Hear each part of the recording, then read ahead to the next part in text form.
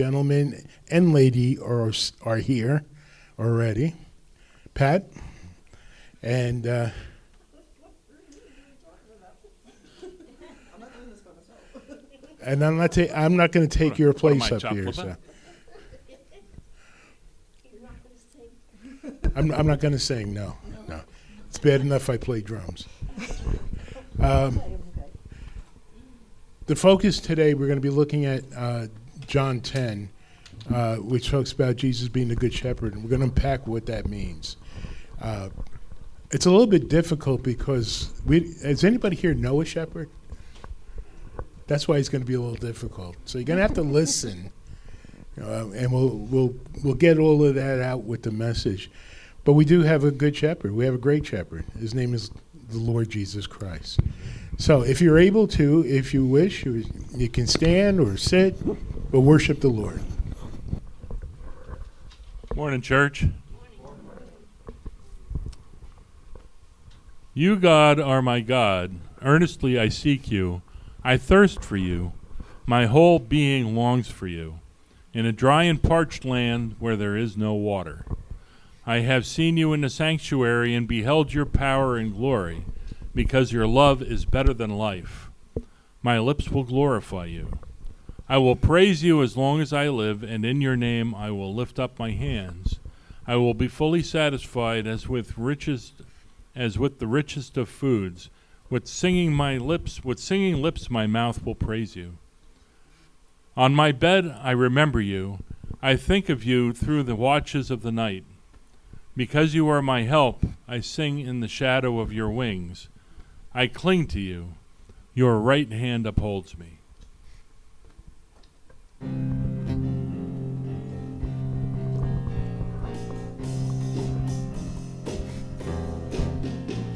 Your love is everlasting, it's an everlasting love. Your mercy is as new as every rising of the sun. And your loving kindness is better than life. Your grace is all sufficient, it's an all sufficient grace. Your power and your glory are forever on display. And your loving kindness is better than life. Oh, it's better, oh, better than life. Oh, so much better. Jesus, your loving kindness is better than life.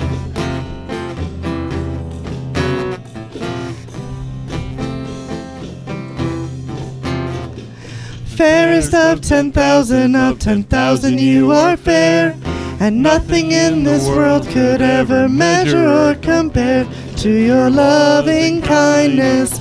Loving kindness is better than life. All your ways are just, O Lord, you're just in all your ways. And I will lift my hands, O Lord, with gratitude and praise for your loving kindness. Loving kindness is better than life. Oh, it's better. Oh, better than life. Oh, so much better. Jesus, your loving kindness is better than it's better. Oh, better than life. Oh, so much better. Jesus, your loving kindness is better than life. Jesus, your loving kindness is better than life itself, better than life itself. Jesus, your loving kindness is better than life itself. better than life. Oh, it's better. Oh, better than life. Oh, so much better. Jesus, your loving kindness. Oh, it's better. Oh, better than life. Oh, so much better. Jesus, your loving kindness is better than life. It's better than life. Better than life. It's better than life.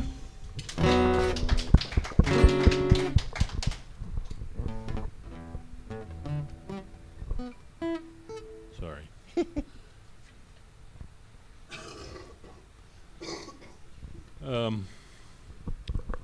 The composer, Phoebe Palmer Knapp, who lived from 1839 to 1908, played a melody to Fanny Crosby and asked, "What does this melody say to you?" And Crosby replied that the tune said, "Blessed assurance, Jesus is mine," and proceeded to recite the entire first stanza of the now famous hymn.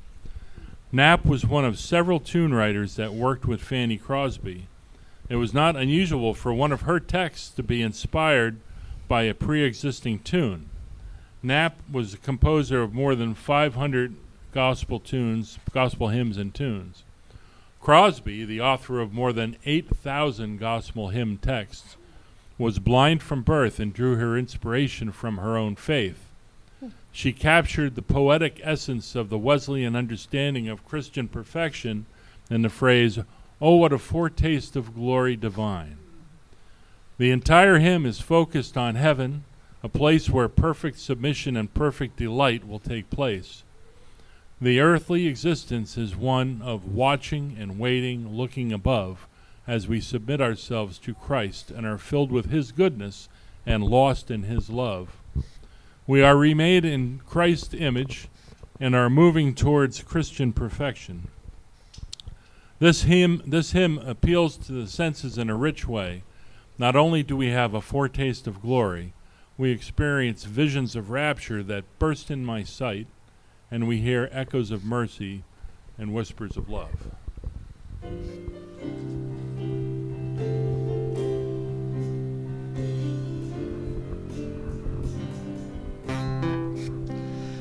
Blessed assurance, Jesus is mine.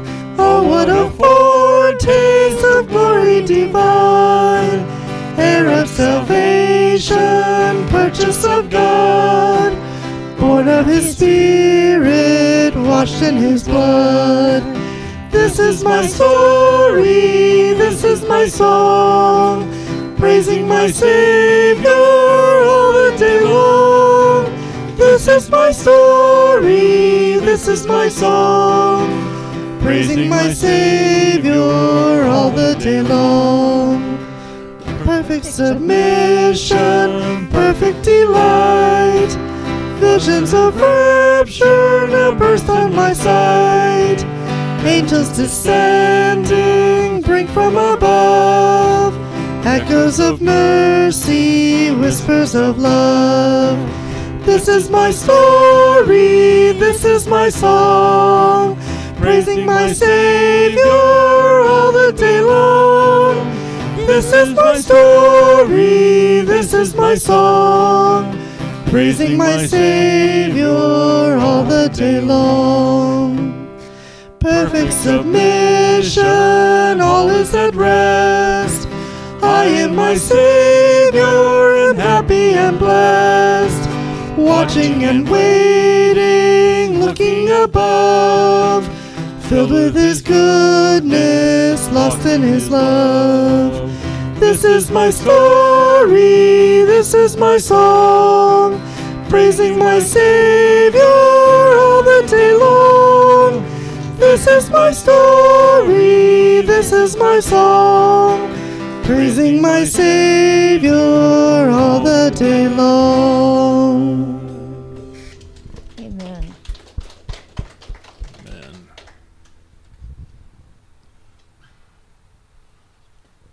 Lord, what can mere mortals do to me? With your loving kindness and the promise that you will never leave me, you are my shield and my sword and are always here for me. I will fear no evil, Lord, because whatever happens to my body, my soul is in your hands. Everything on earth is temporary. Everything in your realm is permanent. Hold me in your hands, Lord, and be with me in times of trouble. Show me the way to be with you for eternity. For you are the one true God, all-powerful, all-knowing, all-loving. Have mercy upon me, a poor sinner, and be with me until the end. Amen.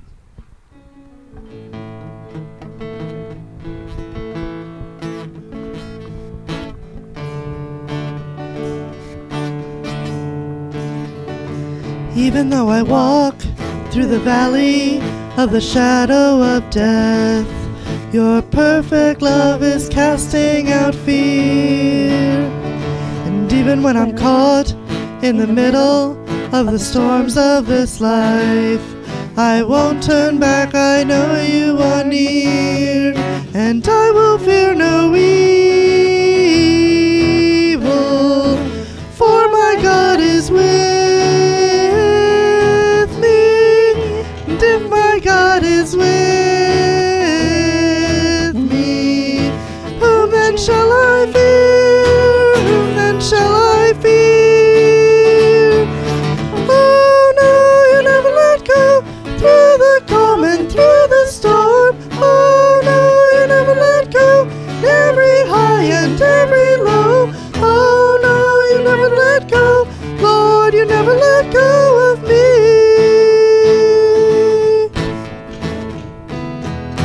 And I can see a light that is coming, for the heart that holds on, a glorious light beyond all compare. And there will be an end to these troubles, but until that day comes, we'll live to know you here on the earth. And I will fear no evil, for my God is with me, and if my God is with me, whom then shall I fear? Whom then shall I fear? Oh no, you never let go, through the calm and through the storm. Oh no, you never let go, every high and every low. Oh no, you never let go, Lord, you never let go of me.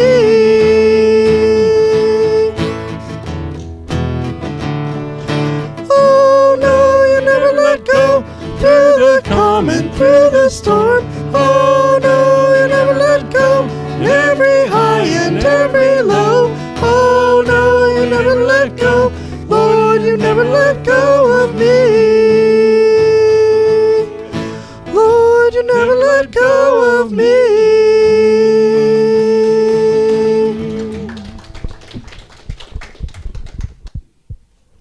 All right. Won't you, please be seated.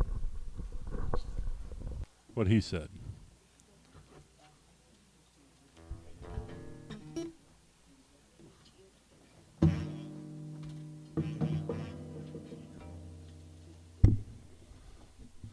Won't you please read with me the responsive reading, folks?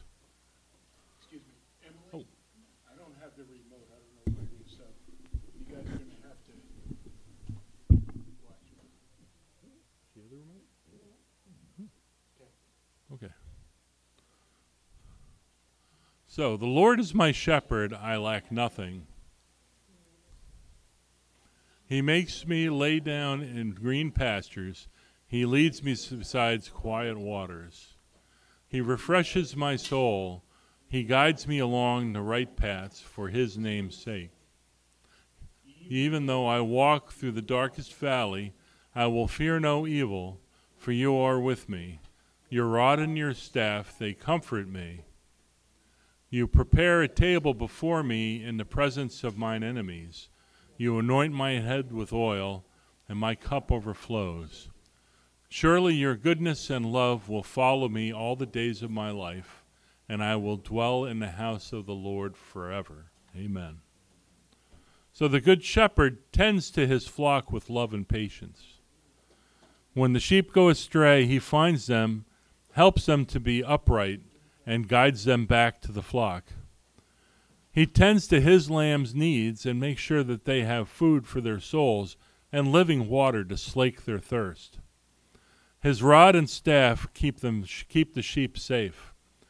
His word and watchful eye warn off creatures who slouch back and into the darkness. Through this troubled world we walk, shiny baubles leading us astray. But the shepherd's call brings us back to him, and the sweet grass upon which we feed, and upon which we will rest in eternity. 23rd Psalm is probably one of the most famous passages in the Bible. And I want to emphasize again, as Chip read it, and he gave a real good commentary on it, that the 23rd Psalm is not for people who have died. It's for the living, all right?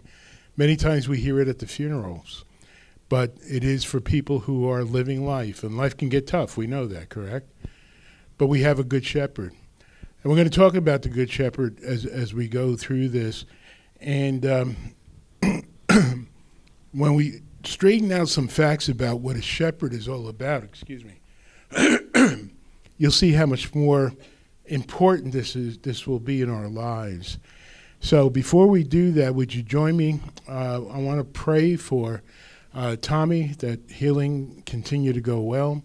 I want to pray, please, for our country, which is in a royal mess. And I want to pray also for people who still are recovering but need to be here, okay? It takes a little bit more effort, but they still need to be here. So as we do that, I'll ask whoever's going to assist in the offering to come up. We'll pray for those things, and I'll pray for the offering, then we'll wait upon you for tithes and offerings. Let's pray. Father, you give us the great shepherd, the one who leads us, the one who provides for us, the one who protects us, and Father, the one who laid down his life for us. Father, we thank you. We don't deserve Jesus, but we thank you for grace and mercy. We also thank you for your holiness, Father, that sin needed to be atoned for under your terms, and that Jesus was the perfect sacrifice in my place to pay for my sin on the cross.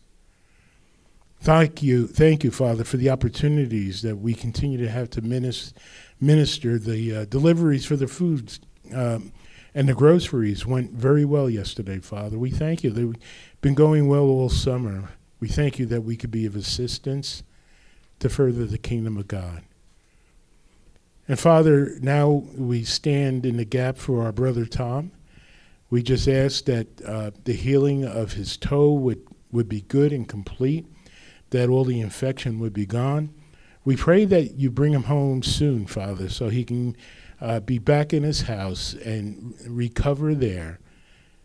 We pray, Father, that the treatments that the doctors, the nurses recommend are all the right ones, and that this problem, Father, would be healed and gone.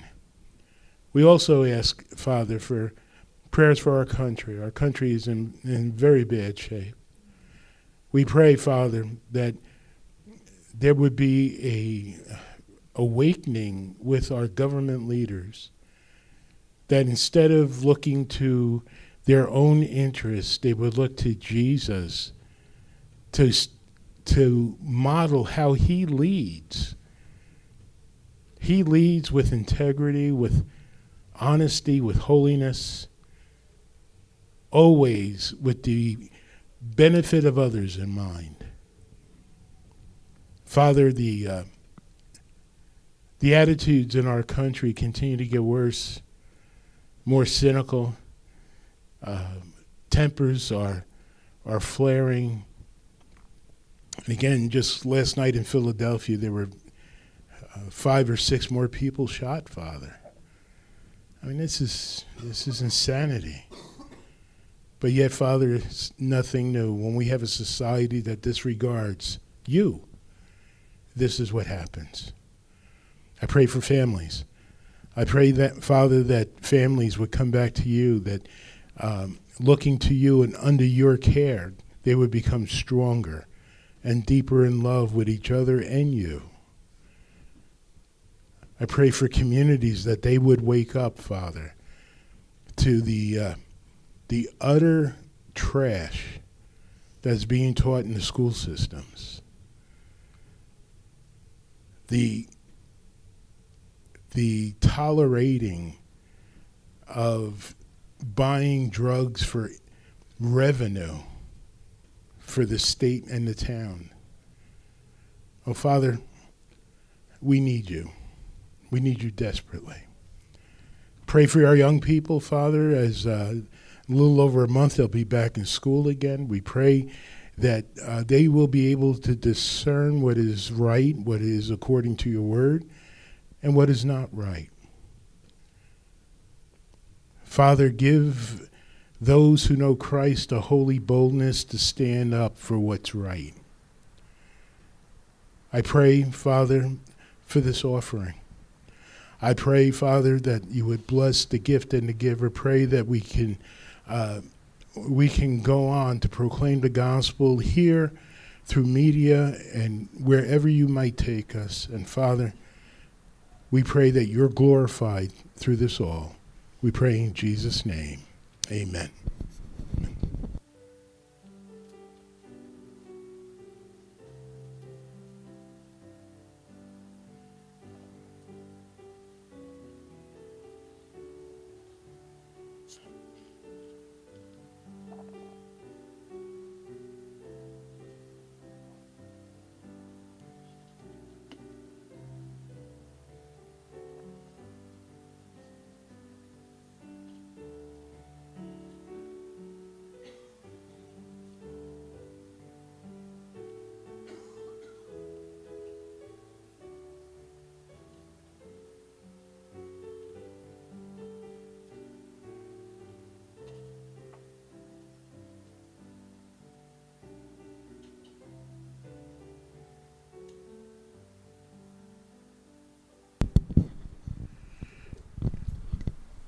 You know, one of the challenges of communication is to communicate as clearly as you can.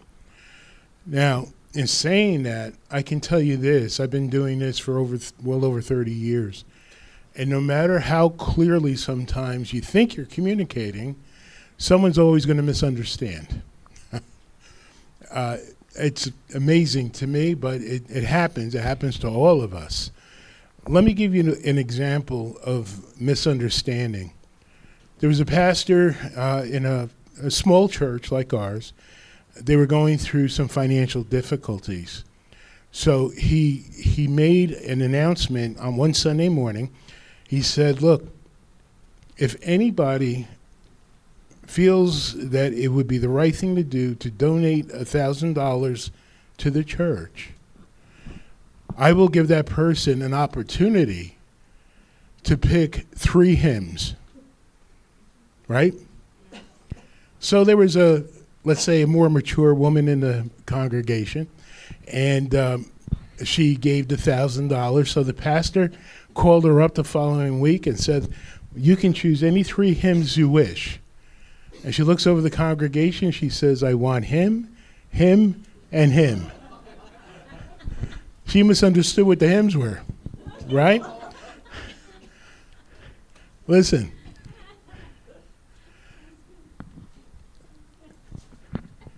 We can laugh at something like that, but to me, there is no greater misfortune, if I could put it that way, than misunderstanding who Jesus is. And that's what Jesus was fighting here. This whole passage, by the way, evolves around healing the man who was blind from birth. All right? That argument's still going on as we pick this up. And as we pick this up, Jesus is trying to help the Pharisees realize that they're not only misunderstanding, but they're spiritually blind. And they need to see him for who he is. Now, I feel there was no more effective communicator than Jesus Christ. He said things very plainly. And even at that, the Pharisees had a problem, didn't they? His own disciples had a problem. But the Pharisees had a problem. Their problem was terminal. Their understanding was clouded by their own pride, their selfishness, their greed, their hunger for power, their self-righteousness. They believed that they were the epitome of holiness, which they weren't. They were the epitome of hypocrisy. So we pick this up here. Before we pick this up, we have to know a little bit about shepherds. There are still shepherds in the Mideast. Now, of course, there's some shepherds in our country. But in the Mideast, in Jesus' time, shepherds were important, although they weren't acknowledged as being important. They smelled. In fact, historians record that when a shepherd came into town, you could smell them before you could see them. And people would, get out of their way. If the shepherd was coming down this side of the street, they'd cross over. They were considered kind of the lowlifes, yet they had an important job. Shepherds in the Mideast in Jesus' time, they didn't raise sheep to be slaughtered. They raised them for wool, okay? And not only did they raise them for wool, but when they got what they believed as an unblemished lamb, well, that could be used for an offering then. But that's the only time they were killed, okay? Now, a shepherd is one who is totally invested in the flock. Isn't that true? One who's totally invested in the flock. What I mean by that is that the shepherd's priority is their welfare. Not his own, but their welfare. Well, let's look at who were shepherds. You had Moses. He was a shepherd. He was pretty important. You had Abraham. He was a shepherd. He was pretty important. You had Jacob. Yeah, he was a shepherd too, right? David, King David. Probably the best training a king could have is to be a shepherd, because that's where they learn how to lead. And that's where they learn how to serve. Even Amos was a shepherd, the prophet. You know, we have to look at these things. And, you know, David really gave us an example of what a good shepherd does. Listen, David wasn't perfect. Jesus was. But David talks about how he single-handedly defeated what? The bear who was trying to get the sheep. At his own expense of his own life, he tried. You know, he was willing to die for his sheep.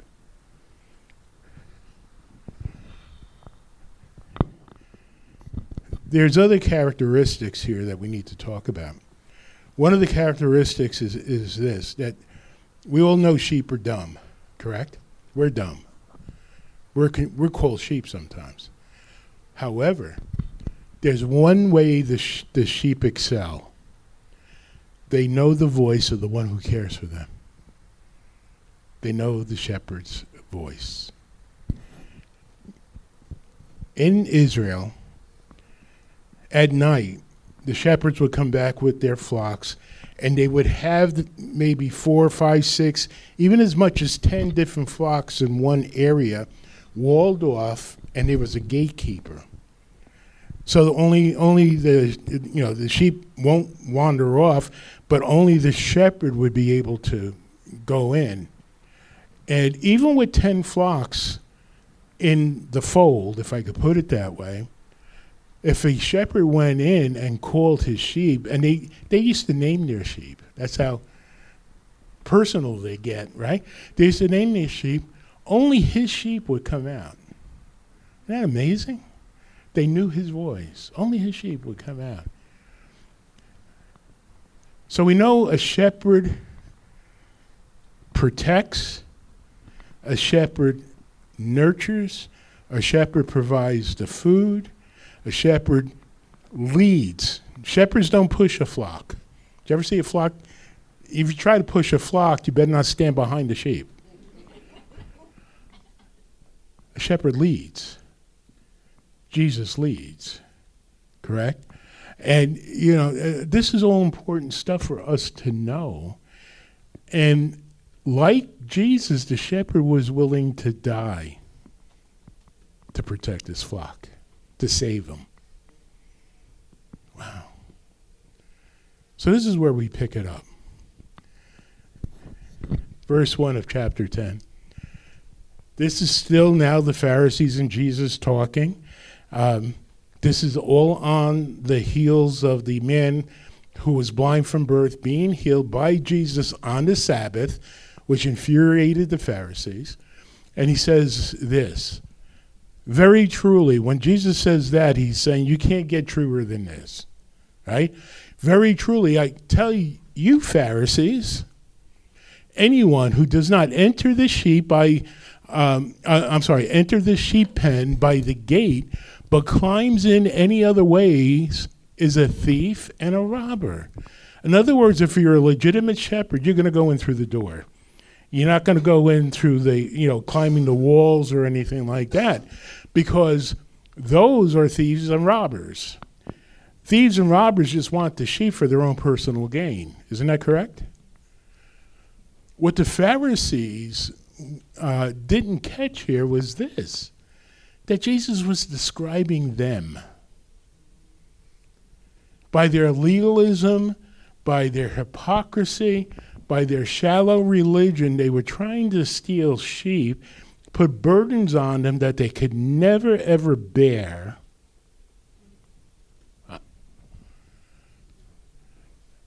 And really, he's calling them here thieves and robbers. Right?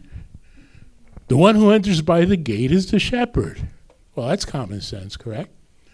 But then Jesus uses a couple of metaphors. Listen, you got to follow this closely. The gatekeeper opens the gate for the shepherd, and the sheep listen to his voice. He calls his own sheep by name and leads them out. It's incredible. If you ever go to the Mideast and you have an opportunity to see how shepherds operate, it's amazing to see this. Well, what do you name a sheep? Jimmy? Joan? No. Usually they would name them by a characteristic, okay? For instance, if one had, a brown, paw or brown leg, they would have a name that fit a characteristic. But they named every sheep, and the sheep knew their name. It's amazing. Do you realize that before you and I were born, Jesus knew our name? Because he's a good shepherd. He knew our name. That's why, I have to laugh. I saw a headline, and this is no reflection on Taylor Swift. She's got a nice voice, whether you like her music or not. That's not the point. But she was in concert in Seattle, and Seattle seismic scientists recorded a 2.3 earthquake generated by the stadium, which means that stadium had to be full and rocking, right? And listen, hey, it's nice to go to concerts. I've been to many concerts and all. But it's Taylor Swift. She doesn't know the name of anybody in that audience. And yet on Sundays, we should be rocking the churches because of the one who knew the name before I was born. He's the one that called me. I didn't find him. He found me. I thought that was pretty funny. I don't know if you've ever been to Yankee Stadium. I have a few times where they've had a sellout and people go nuts, when somebody hits a home run. I mean, the whole place shakes. It's weird. It shakes. Well, Jesus can top that. On the day of Pentecost, when he sent the Spirit, the whole place shook. The whole place shook. And he sent them for people whose names he had already known. It's amazing. He calls his own sheep by name. He called them out. And he goes on to say, when he has brought out all his own, he goes ahead of them. Notice that. He goes ahead of them, and his sheep follow him because they know his voice. Okay? Well, that's a good thing. There's a difference in leadership when you lead versus pushing and intimidation, which, by the way, is the model for leadership that the world has. Push and intimidate. Push and intimidate. Do you like your job? You better do this. I'm going to push you to do this. No. Jesus led. The secular world knows nothing of what true leadership is. That's why they didn't like Jesus. He led, and the sheep followed. The moment he called your name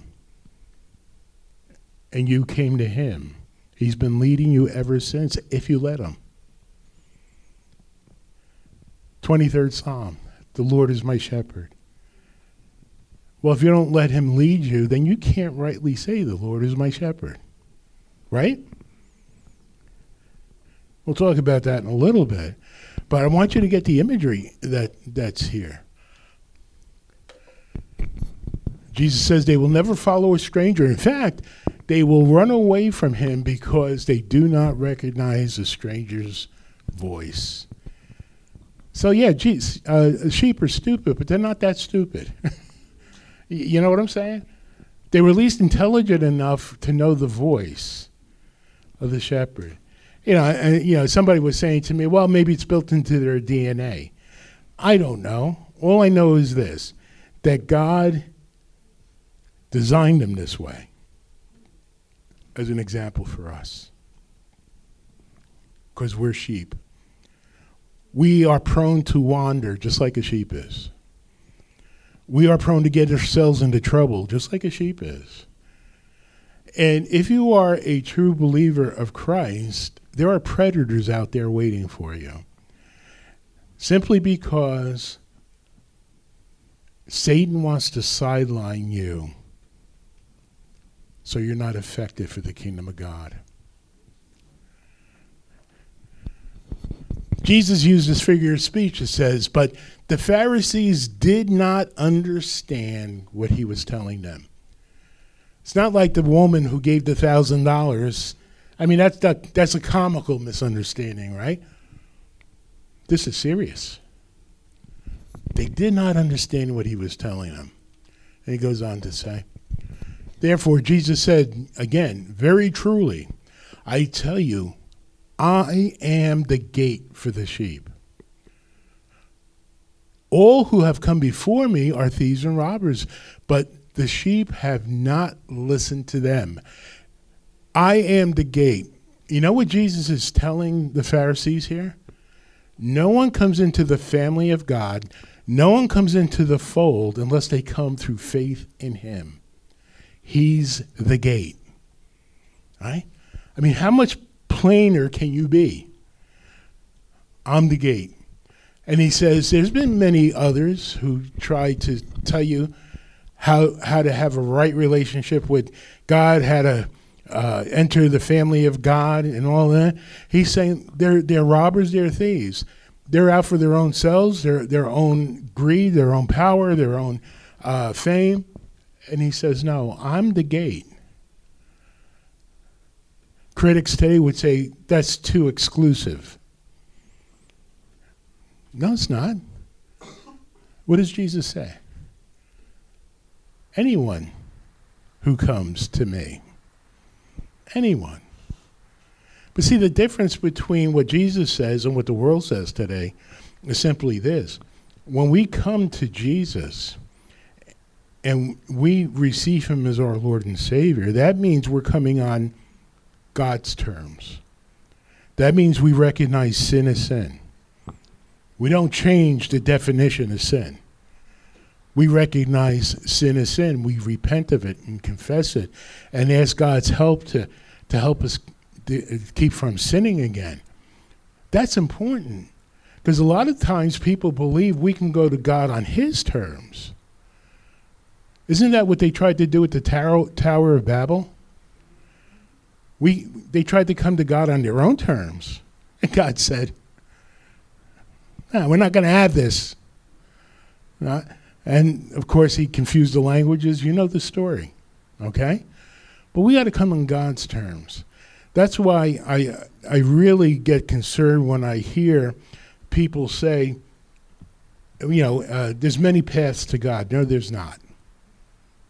There's one. His name is Jesus. Well, God doesn't, God won't reject everyone. No, we reject him. Let's get the story straight. We reject him.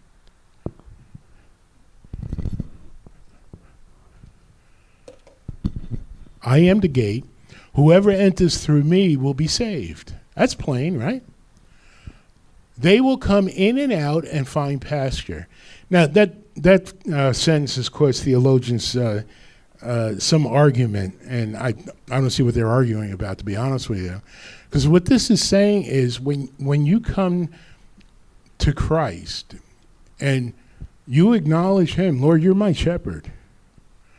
That means under his supervision, we're going to have safety and freedom.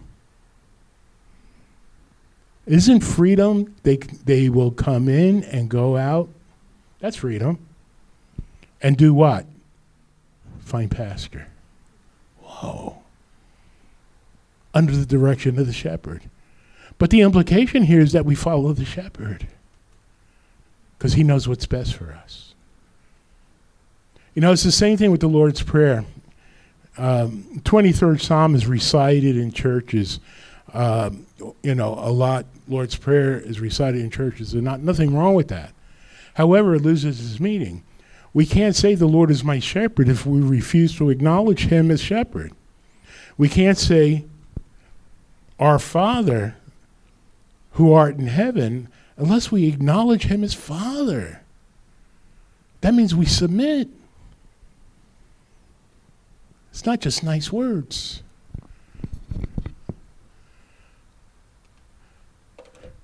The thief only comes only to steal and to kill and destroy. Do we understand that? Okay. I have come that they, who? The sheep, may have life and have it to the full. A lot of people think they're living full lives without Christ. And it would appear that way sometimes, doesn't it? Except it's an empty shell. It's an empty shell. And that's what the world wants you to buy. It's what Hollywood wants you to buy. I had a laugh. There was a politician who had a office in the federal government some years ago. And when this politician got voted out, she made the statement that she was almost broke. Well, a reporter questioned her and said, what do you mean almost broke? Well, I have roughly $1 million in assets. That's broke? We think we can change the rules to make it fit us. Thieves do that. They come, they steal, they destroy for their own personal gain. They don't give a rip about the sheep. They'll do anything to the sheep to get money. But Jesus says, you come through me.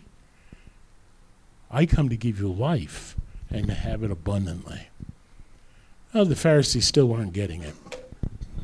So Jesus says, let me try this approach. I am the good shepherd. The good shepherd lays down his life for the sheep. Where did Jesus do that? On the cross. He gave his life to pay the penalty for us. Do you ever think of it this way? I told you before that a sheep will lay down his life to protect the sheep from a predator. Before we knew Christ, who was the predator? The devil. Now, the devil was defeated at the cross. We know that. He doesn't think so, but he's defeated. Jesus conquered sin, he conquered Satan, and he conquered the grave for our benefit, so that we can conquer sin, we can conquer Satan, and we know where we're going after the grave, don't we? All because of the Good Shepherd. All because of the Good Shepherd. The hired hand. In other words, if a shepherd hires somebody, or the owner of the flock, I should say, hires somebody, that hired hand is not the shepherd, does not own the sheep. So when he sees the wolf coming, he abandons the sheep and runs away. Then the wolf attacks the flock and scatters it. In other words, when you're not invested in the flock, all you want to do is get a paycheck. At the first sign of danger, you run. All right? This is what the Pharisees were doing. They weren't invested in their people. They could care less about their people. All they were interested was in their paycheck, in their appearance, and in their standing in the community. None of them would lay down their lives for anybody else. None of them. Well, it goes on. The man runs away because he's a hired hand and cares nothing for the sheep. I am the good shepherd, Jesus says. This is, again, one of the 7 I ams in John. I know my sheep and my sheep know me. Just as the Father knows me and I know the Father. This is talking about the intimacy between a husband and wife. This is an intimate knowledge, not a head knowledge. The Father knows me and I know the Father. I lay my life down for the sheep.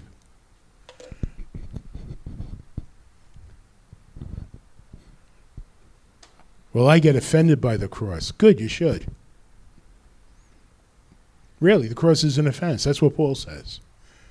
Why is it an offense? Because the cross means that there was nothing we can do to make ourselves acceptable before God. Jesus had to do it for us.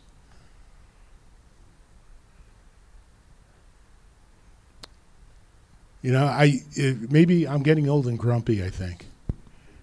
Because I hear, people all over the place trying to rewrite the Bible, trying to justify their own sinful living, I'm talking about sometimes Christians. Well, God will understand. Yeah, really? I don't think so. Let me ask you a question. Is the Lord your shepherd?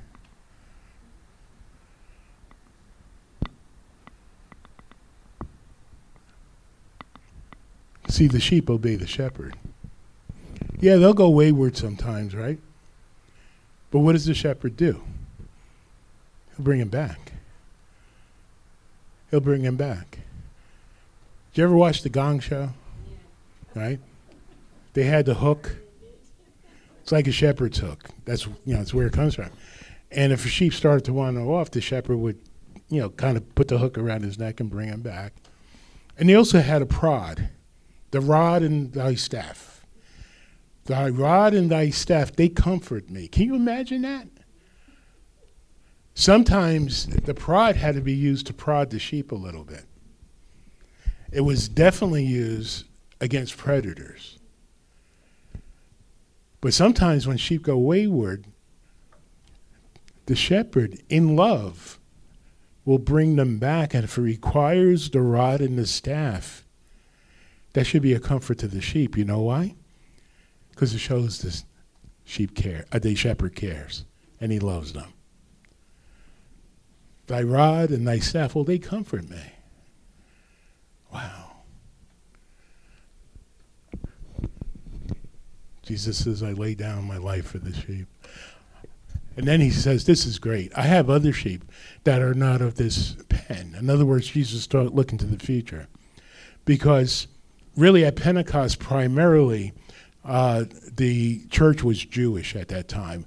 And Jesus knew that there were others who were going to hear his voice and come to him, namely who? The Gentiles. So he's prophesying here a little bit. He says, I must bring them also. They, too, will listen to my voice, and they shall be one flock with one shepherd. The reason my Father loves me is that I lay my life and only take it up again. Jesus voluntarily gave his life for us. Voluntarily. Not only did he give his life for us, but he took it up again 3 days later, didn't he? To validate his atoning sacrifice. And then he goes on to say, no one takes it from me. You think that Herod, and Pilate killed me and the Roman soldiers? He says, no, I did that out of my own love for you. Out of his own accord, that's what it says. I have authority to lay it down and the authority to take it up again. This command I received from my Father. How did that happen? Wait a minute. The Jews who had heard these words were again divided. Jesus was great. Here he has the Pharisees and he told them this is very plain. And now they're arguing among themselves. Many of them said, he is demon-possessed and raving mad. Why listen to him? But others said, these are not the sayings of a man possessed by a demon. Can a demon open the eyes of the blind? Of course, they're talking about the man Jesus just healed, correct? And then it ends with this. Oh, no, that's where it ends. Okay. All right. Everybody is faced with determining who Jesus is. No one escapes this life without having to make that decision.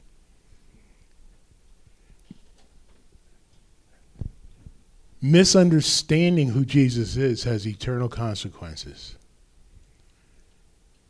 But understanding who Jesus really is has great reward. The Lord is my shepherd. I shall not want. He'll provide everything I need, right? Not necessarily what I think I need, but what he knows I need.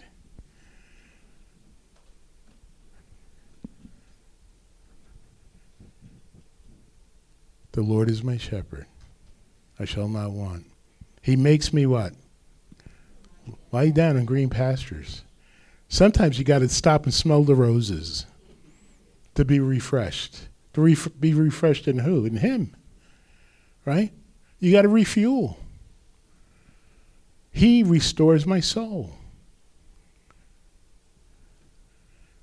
Even though I walk through the valley of the shadow of death, that's when life gets crazy and tough. I will feel no evil. Why? Because my shepherd's with me. His rod, his staff, they comfort me. He cares for me. And surely not maybe, but surely goodness and mercy will follow me all the days of my life. Not my sin, not my failure, not my shame. They've been nailed to the cross. But only God's goodness and mercy shall follow me all the days of my life. Then after my life is over here, I will dwell in the house of the Lord forever. Isn't that beautiful, huh? But we have to understand, we come to him as our shepherd, and we need to submit to him. I really think the church in North America is in for a rude awakening. And what I mean by that is because for too many years now, even churches have wanted to do things their own way. That's never good, because that's when God ceases to be the shepherd. And you say, oh, pastor, could never get like that. Really? Look at the church at Ephesus. Jesus says, I stand outside the door. I knock. No one's letting me in. There are churches like that even today. I pray we're not one of them. That we make the Lord our shepherd. I just want to end with something else that Jesus said, and it ties in. And we've all been guilty of this. There are things in life that happen, things we should be concerned about, but not worried about. There's a difference, isn't there? Because worry can paralyze. Worry can sidetrack us. And Jesus said these words. Tell me, did worrying add one day to your life? Don't you realize the Father cares for you? Let him worry. Just keep being obedient to the Good Shepherd. Boy, we need to hear that today. However, I have to tell you, I look forward to the days of Elijah. When I hear that trumpet. I mean, if it happens today, I'm okay with that. How about you? Lord, come. Maranatha, what does that mean? Come, Lord Jesus, right? Come, Lord Jesus, come. We need to be found ready. We need to be found doing his work, faithfully serving him, faithfully loving others, and faithfully leading others to his grace. Behold, he comes. I'm going to ask the praise team to come up.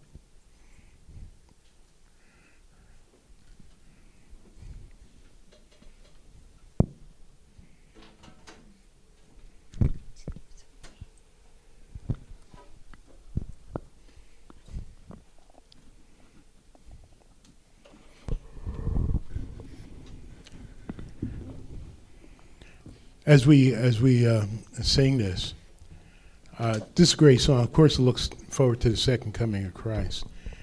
I really thought about tying this message into the concept of tithing, because tithing was established even before the law was given. Because some people say, it's an Old Testament concept. No, it's not. We give to God because we love God. That should be the motivation, and we give to the work of the church. But I can tell you this: when we tithe, what we're saying is that we're trusting God, that the money will be used to further his kingdom, and that God continues to provide for us. It belongs to him anyhow, doesn't it? Would you stand, please? Mm-hmm.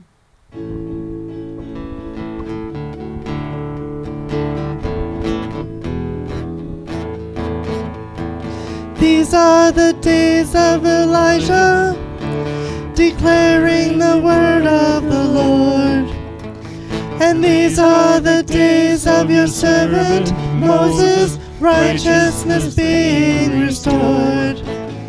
And though these are days of great trials, of famine and darkness and sword, still we're the voice in the desert, crying, prepare ye the way of the Lord. Behold, he comes, riding on the clouds, shining like the sun. At the trumpet call, lift your voice. It's the year of Jubilee, and out of Zion's hill salvation comes.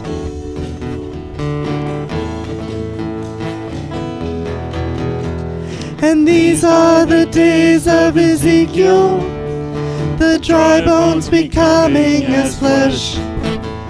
And these are the days of your servant David, rebuilding the temple of praise. And these are the days of the harvest, the fields are as white in your world, and we are the laborers in your vineyard, declaring the word of the Lord. Behold, he comes, riding on the clouds, shining like the sun.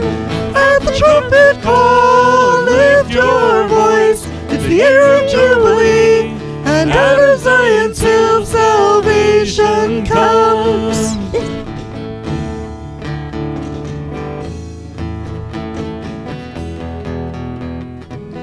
There's no God like Jehovah. There's no God like Jehovah. There's no God like Jehovah. There's no God like Jehovah. There's no God like Jehovah. There's no God like Jehovah. There's no God like Jehovah. Behold, he comes, riding on the clouds, shining like the sun. At the trumpet call, lift your voice. It's the year of Jubilee, and out of Zion's hill salvation comes. Behold, he comes, riding on the clouds, shining like the sun. At the trumpet call, lift your voice. It's the year of Jubilee, and out of Zion's hill salvation comes.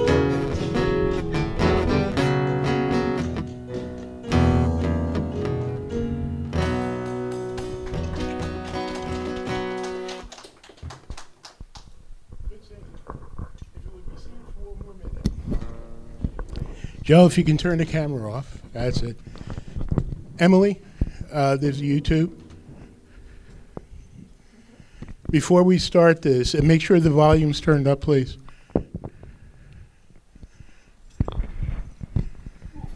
This so warmed my heart. These are Marines worshiping God in a military now that's not allowed to mention the name of Jesus. Take a lesson from them, because these are not the frozen chosen. These are Marines who are passionate about the Lord. Put the volume up, please.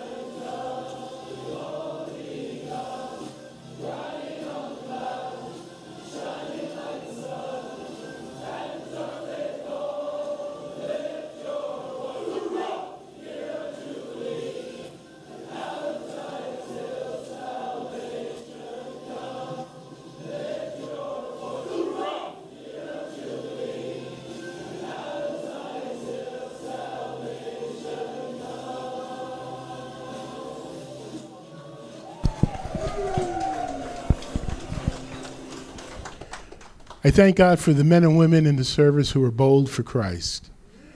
And hoorah. You can only do that if you were in the service, though, right? Hoorah.